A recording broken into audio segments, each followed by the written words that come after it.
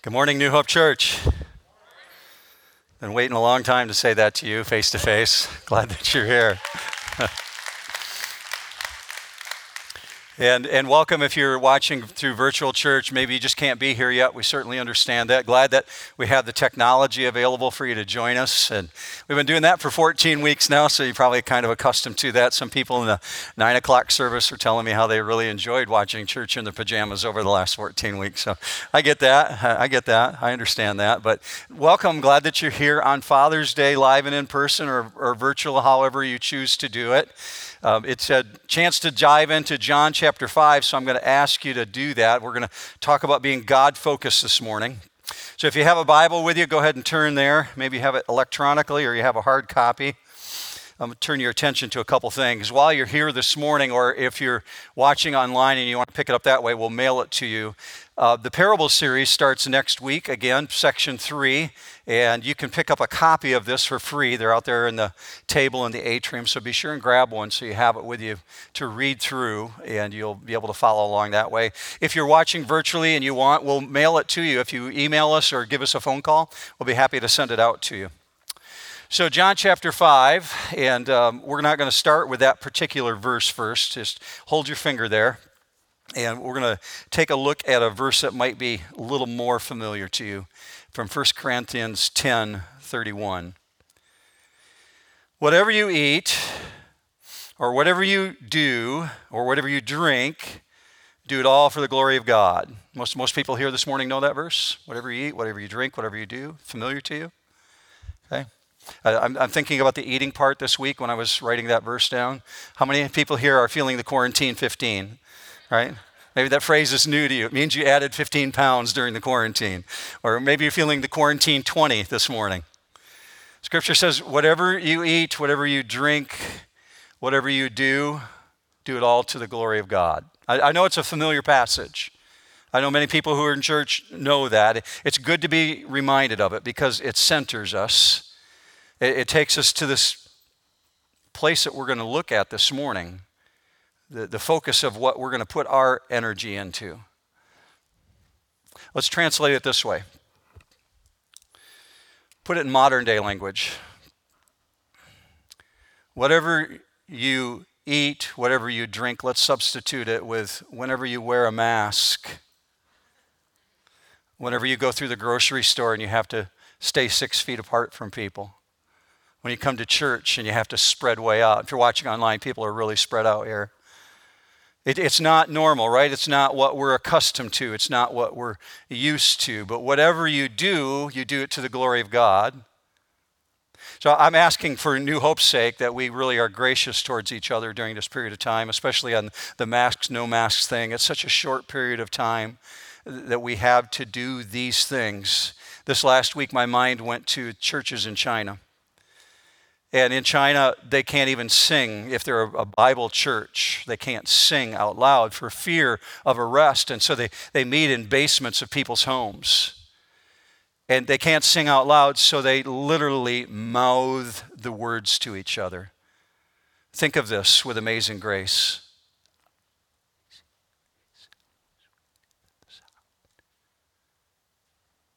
To have to whisper Amazing Grace, how sweet the sound. Because for them, it's a lifetime thing. They can be thrown in prison. They could be killed for their faith. For us, we get to gather like this. Thank God for virtual church, that we have the tools and the technology. And by the way, how about that technology team? How amazing are they? Between the worship team and the technology team, that we were able to do what we did over the last 14 weeks is just a real compliment to the caliber of people that are part of New Hope. And I'm glad that we get to do this together.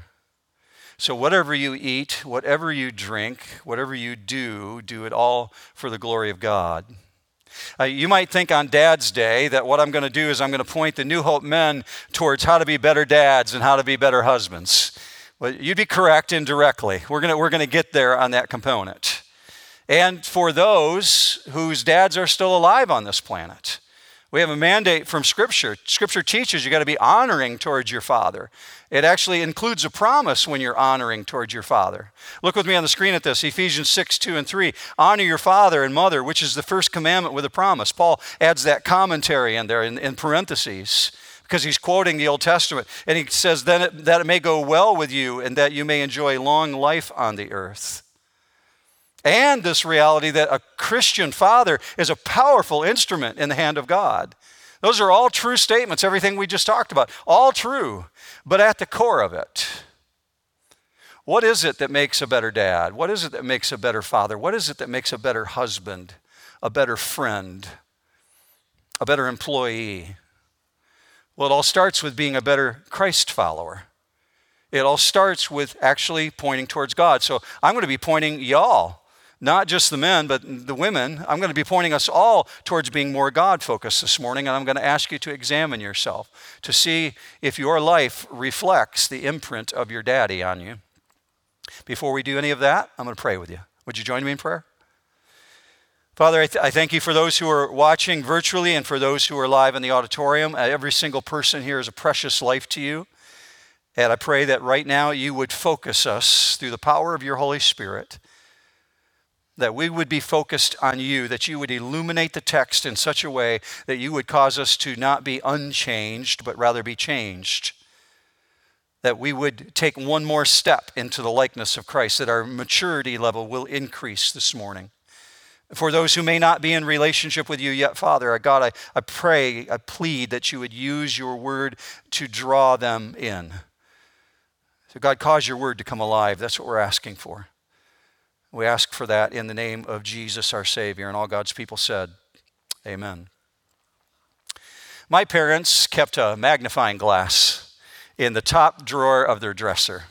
It was in the top drawer of their dresser for a reason, because my mom had seen her firstborn son use it in a way that he wasn't supposed to. I discovered that I was the firstborn son, by the way. I discovered at a fairly young age that a magnifying glass, when you properly tilt the angle in an inverted position and use the power of the sun, you can turn these puppies into a laser beam and you can light things on fire. And so I discovered at a very young age that, and kids don't mimic me on this, it's not a good thing, all right? But just hear this out. I discovered that you can set pieces of paper on fire and you can set pieces of wood on fire, all depending on how you angle the lens. But little boys get really tired with pieces of paper and pieces of wood. And so they start finding ants and spiders to light up. Guys can relate to that. I know the girls can't. And pretty soon you get bored with that. And you start finding firecrackers that you can light with that laser beam. Not so good. And then not before long, you call your little brother over and tell him to hold his hand still. And thus, the magnifying glass in the top drawer of my parents' dresser, because we weren't supposed to get it out with permission. We had to have mom's permission to get it out in order to use it the way that it was supposed to be used. My mom passed into eternity in 2007. The very year, the very week that we launched New Hope. We agreed to launch New Hope on Tuesday. My mom passed away on Saturday at a relatively young age. And then 5 years later, my dad passed away. And when they had both passed, I remember saying to Lori, I'm an orphan. And her response was, well, you're not an orphan. And I said, well, yeah, technically, I'm an orphan. And in that moment, I heard the words coming out of my mouth, and I know what was going on. I was grieving the loss, but the significance of what I just said didn't really impact me until seasons began to roll past. And enough birthdays came and went, and enough anniversaries, and enough family gatherings, and you begin really sensing the loss. So days like today, on Father's Day, you really begin to appreciate the absence of the imprint of those individuals. The relationship was gone, but the imprint remains of what they put on my life. So when days like today arrive, the absence of a parent is really magnified, and the focus of the lens is now turned towards my behavior, And physically, I can see remnants of my dad in myself. And I especially can see it in my siblings, and I point it out to them. And they like to say, no, what you see is not right. But, we do that with each other as siblings. But where I really see it is in behavior. Certain behaviors that are imprints of what my parents placed on me. And that's inevitable, that your parent is going to do that, especially the behaviors. Over the course of my life, I've learned that the power of focus can be so intense that what I choose to magnify through that lens really determines an outcome. David uses the word magnify this way in Psalm 34. I want you to see it. Look with me on the screen. He says, "Oh, magnify the Lord with me, and let us exalt his name together." Now, inherent in that verse is this reality. You can choose to put the magnifying lens on God, or you can choose to put it on something else. You can choose to magnify whatever it is the focus of your life. David says, let's magnify the Lord together. This is a choice you consciously make. With your life, you're going to magnify the thing that you value. Now, David, over the course of his life, found himself putting too much energy into the wrong thing. And so he comes to Psalm 34 and he says, let's magnify the Lord. Let's exalt his name together. Look with me on the screen, or maybe you have your notes this morning. Perhaps you've downloaded them at home. It's the word gadol. And gadol, this Hebrew word, is not just talking about the magnification of a lens. It's talking about using your mind. In your mind, make it this thing in your mind large. What do you honor in your mind? What is it that you give magnitude to? He goes on to amplify it this way with this very deliberate Hebrew word. What is high in your life? What is long in your life? What is wide in your life? You look at that definition and you see those words in there. What are you making loud? So let me ask you this morning. With your life, what are you making high? What are you making long? What are you making loud? Where is your energy focused? I'll ask it this way. What do you lift up with your time? What do you boast of with your mouth? What do you magnify with your energy? What are you making large with your money? Those are questions for us to analyze ourselves. Now, as you might expect, Jesus is the ultimate example of these things that we're talking about in the way that he magnifies God the Father. So that's why I've asked you to go to John 5, because in John 5 you find a perfect story for this. So I want to dive into the pool of John here with you and just explain to you the background real quickly, because we can't hit all the verses. Here's what's going on. You have a man who was either born paralyzed or he became a cripple through an injury, through an accident. But for 38 years, the scriptures tell us, this one who's paralyzed has been seeking to be healed, and he finds himself at this pool. Apparently, he's been laying at a pool for years and years and years and years. In some versions of the Bible, it says in John chapter 5, verse 4, that the angel of the Lord stirred the waters. It looks like that might have been commentary that was added by a later writer and put in a footnote, and eventually got translated over into the Bible. And so verse 4 has been removed from a lot of the copies of the Bible. Maybe your copy has it still in it. But what we know is where we pick up in verse 5, that Jesus shows up on the scene. It says this in verse 5. A man was there who had been ill for 38 years. When Jesus saw him lying there and knew that he had already been a long time in that condition, he said to him, "Do you wish to get well?" The sick man answered him, "Sir, I have no man to put me in the pool when the water is stirred, but while I am coming, another steps down before me." Jesus said to him, "Get up, pick up your pallet and walk." Immediately the man became well and picked up his pallet and began to walk. Now, that passage alone in itself would just be fascinating to really dig into, but that's not the one we're going to develop this morning. What's being developed here is the last part of verse 9. Verse 9, part B, look with me on the screen. Now it was the Sabbath on that day. There's a reason John listed that. That's really the heart of what's going on here. Verse 10, so the Jews were saying to the man who was cured, "It is the Sabbath, and it is not permissible for you to carry your pallet." Verse 11, but he answered them, "He who made me well was the one who said to pick up your pallet and walk." They asked him, "Who is the man who said to you, 'Pick up your pallet and walk'?" Let me fill in what's going on here, because between these next few verses, before we get down to verse 15, there's an absence of Jesus. Jesus disappears into a big crowd. There's a lot of people there, and they can't find him, and this man who's been healed doesn't even know who Jesus is, and so the Jews come asking, "Who did this?" And he says, "I don't know. I don't even know his name." So they go on a search, and they go looking for Jesus. Ultimately, they find him.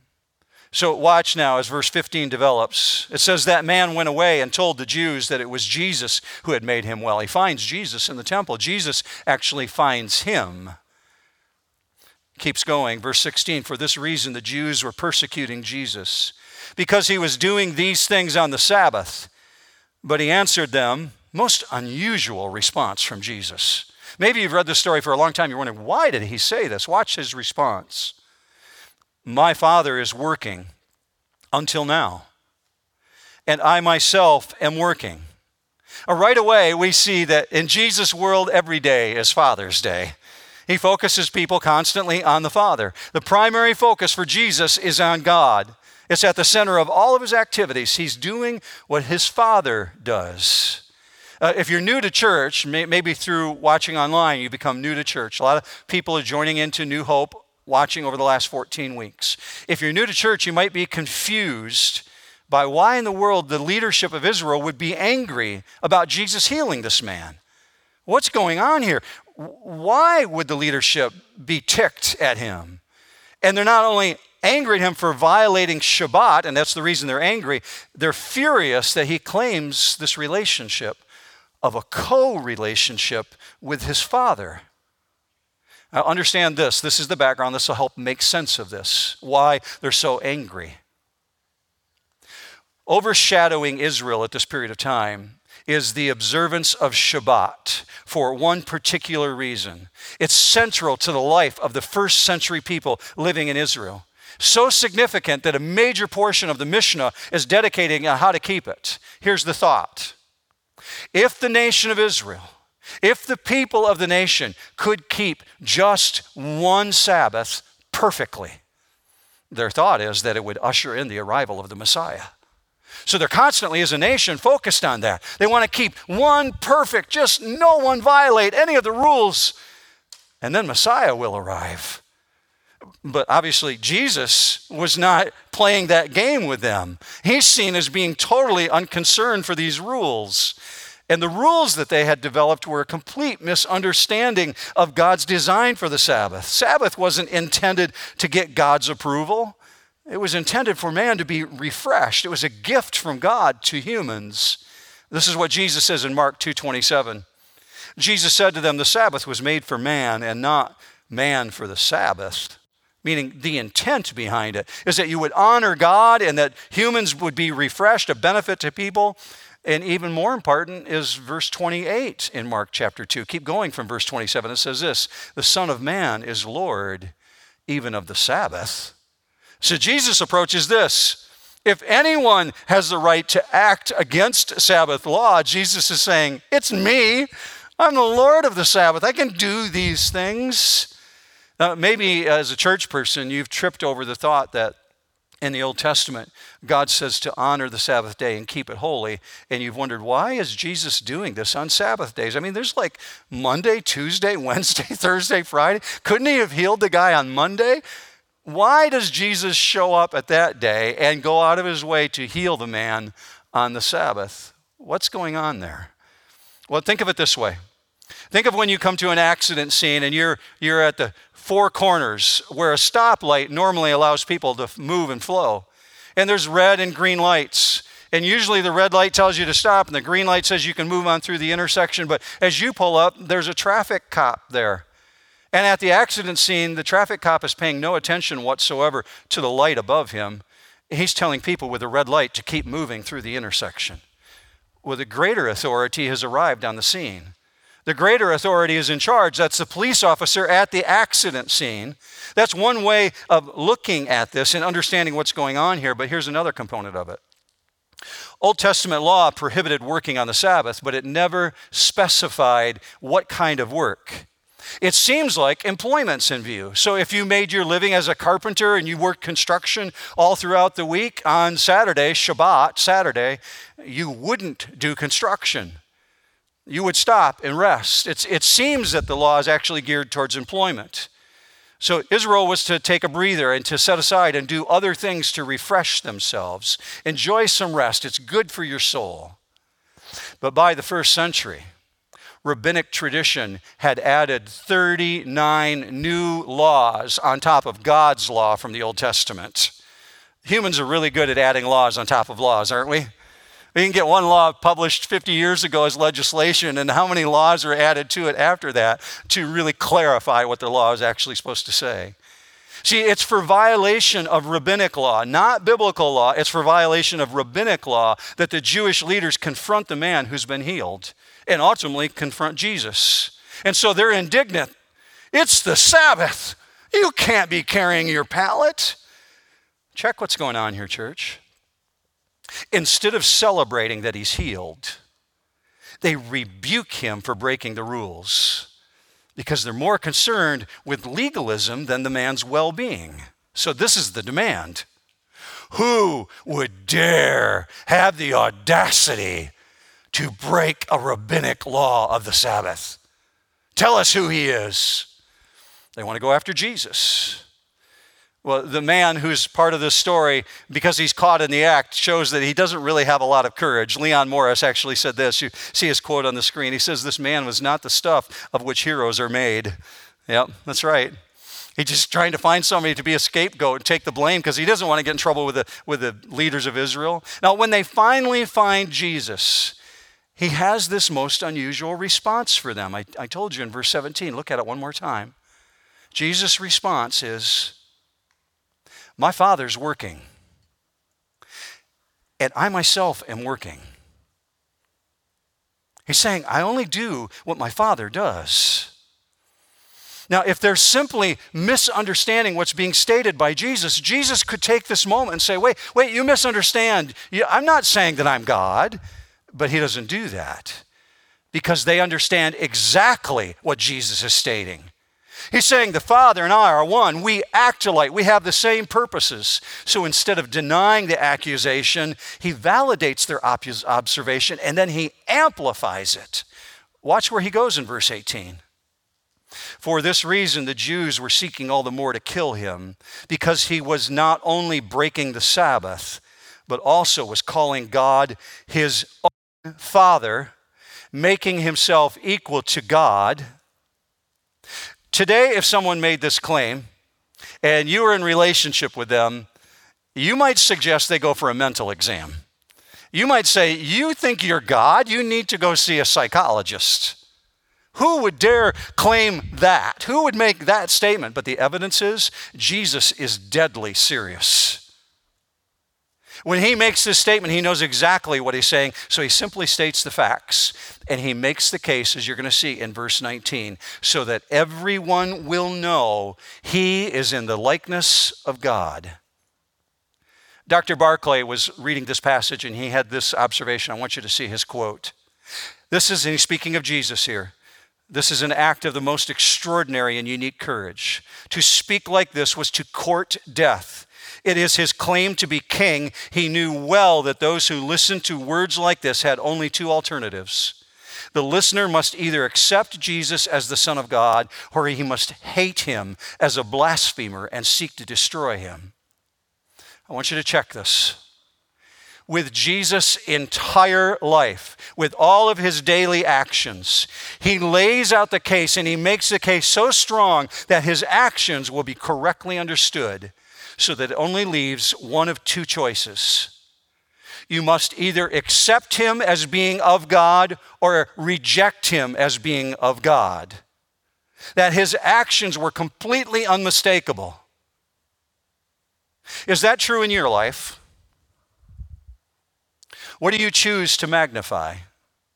To the degree that people outside of your social circle and within your social circle, can they identify who you belong to? There's no mistaking who the Father is in Jesus' life. He would never act any way other than this. to the degree that when they try to stone him, Jesus says to them, "For which of the things that I've done are you stoning me?" And they say, "For none of those things, but because you claim to be God."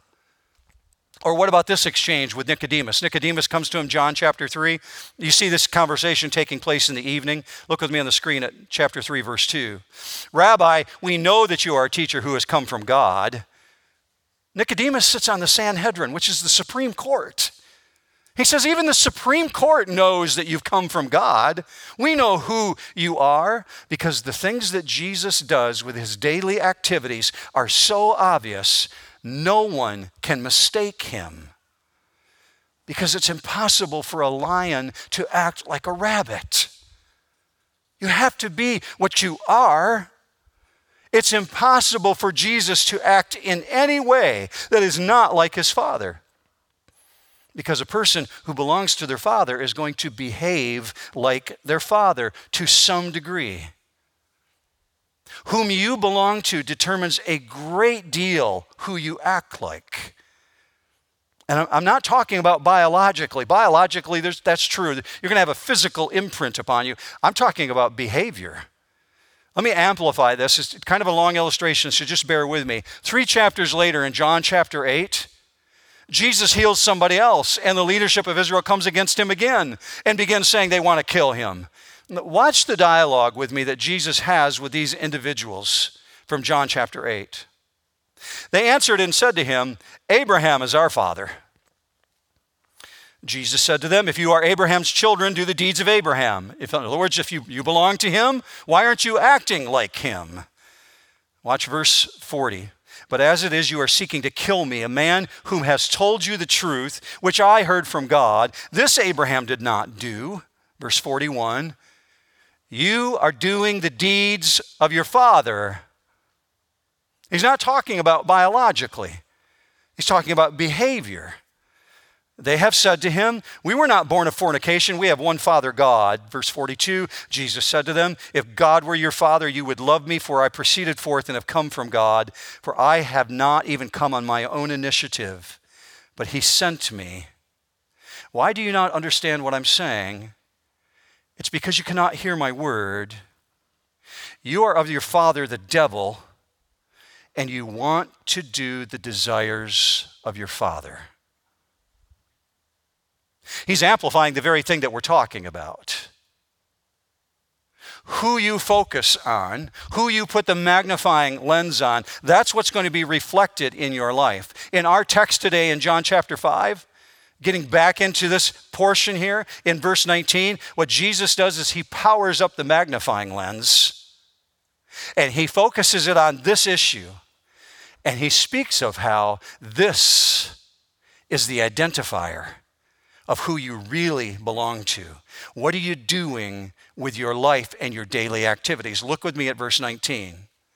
"Therefore Jesus answered and was saying to them, 'Truly, truly, I say to you, the Son can do nothing of himself unless it is something he sees the Father doing. For whatever the Father does, these things the Son also does in like manner.'"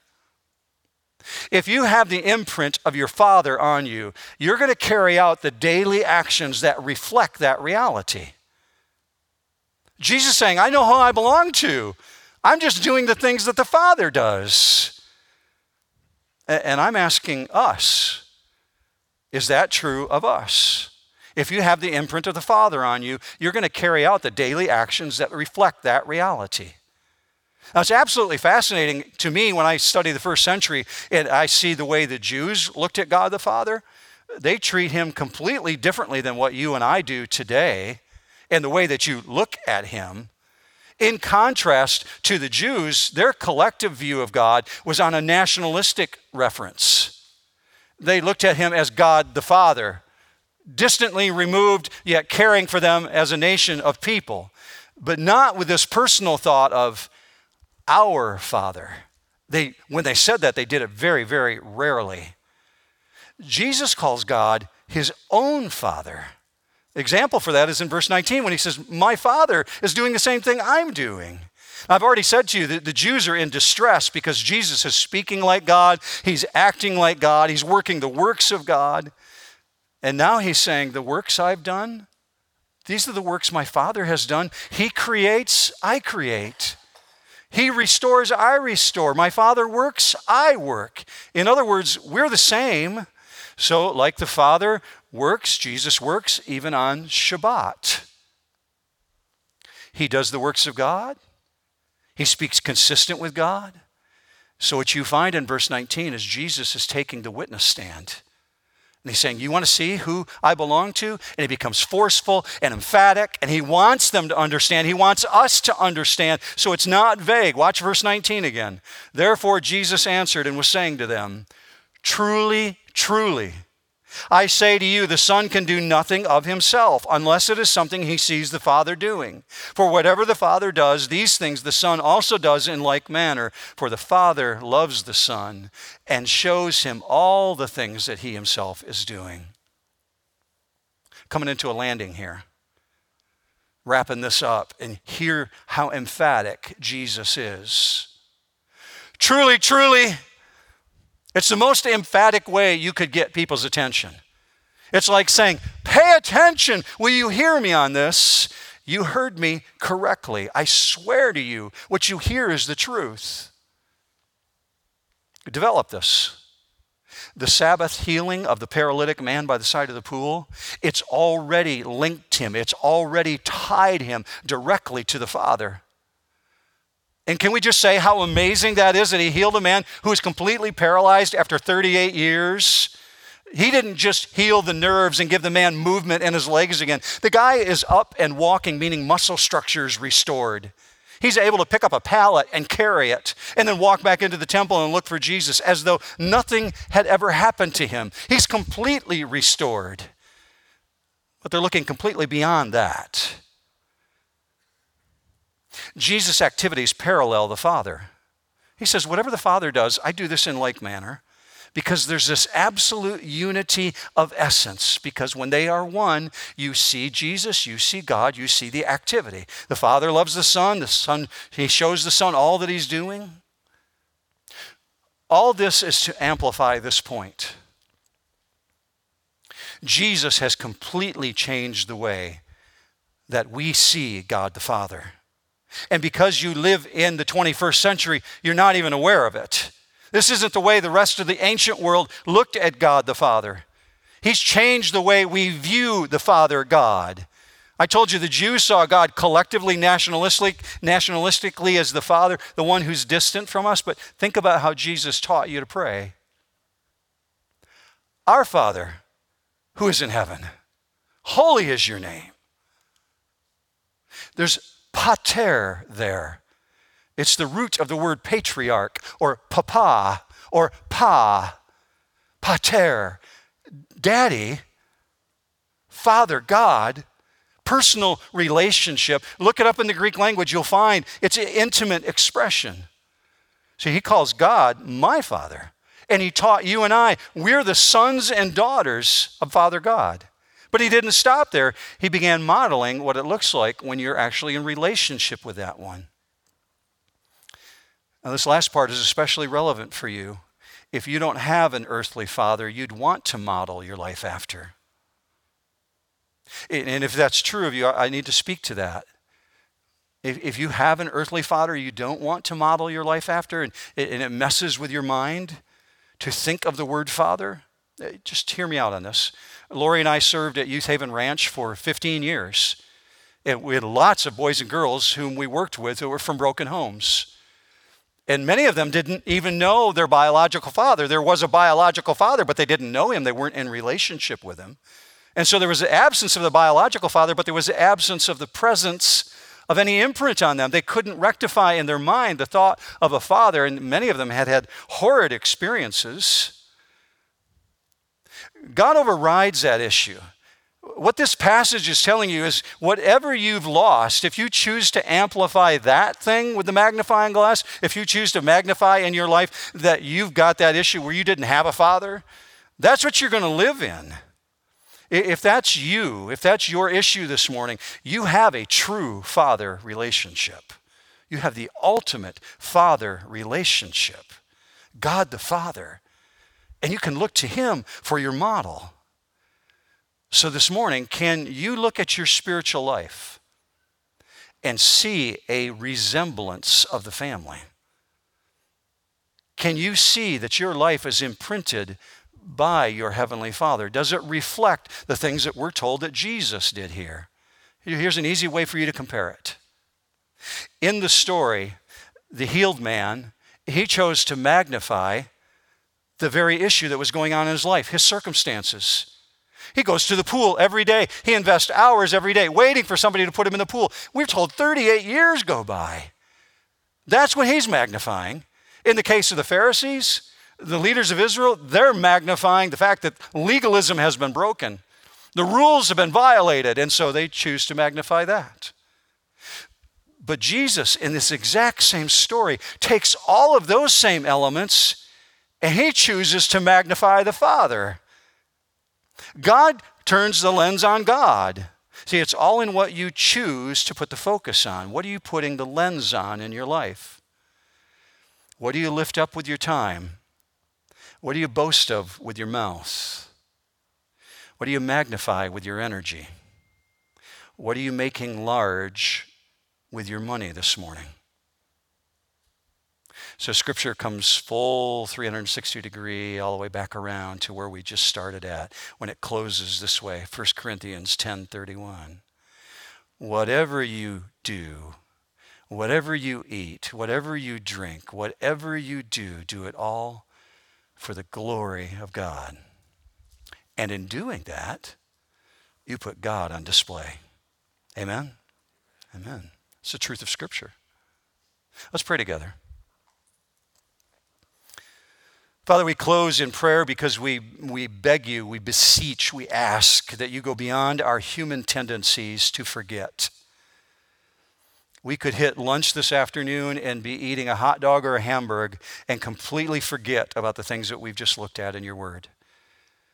And it's very likely by Monday, Tuesday, Wednesday, it can be a distant memory. So Father, I ask that you would take these things that you've just now imprinted us with and let it resonate through our life this week. We would be pleased with that if we could just retain it for 7 days. God, I ask that you would use this in our life, that we would put you on display. As we sang with the worship team, that we would take a stand, and our stand would choose to magnify you. With arms high and hearts abandoned, God, that you would be made glorious in our life. We pray for that. We ask for that. In the matchless name of Jesus, our Savior. And all God's people said, amen. Have a great week, New Hope.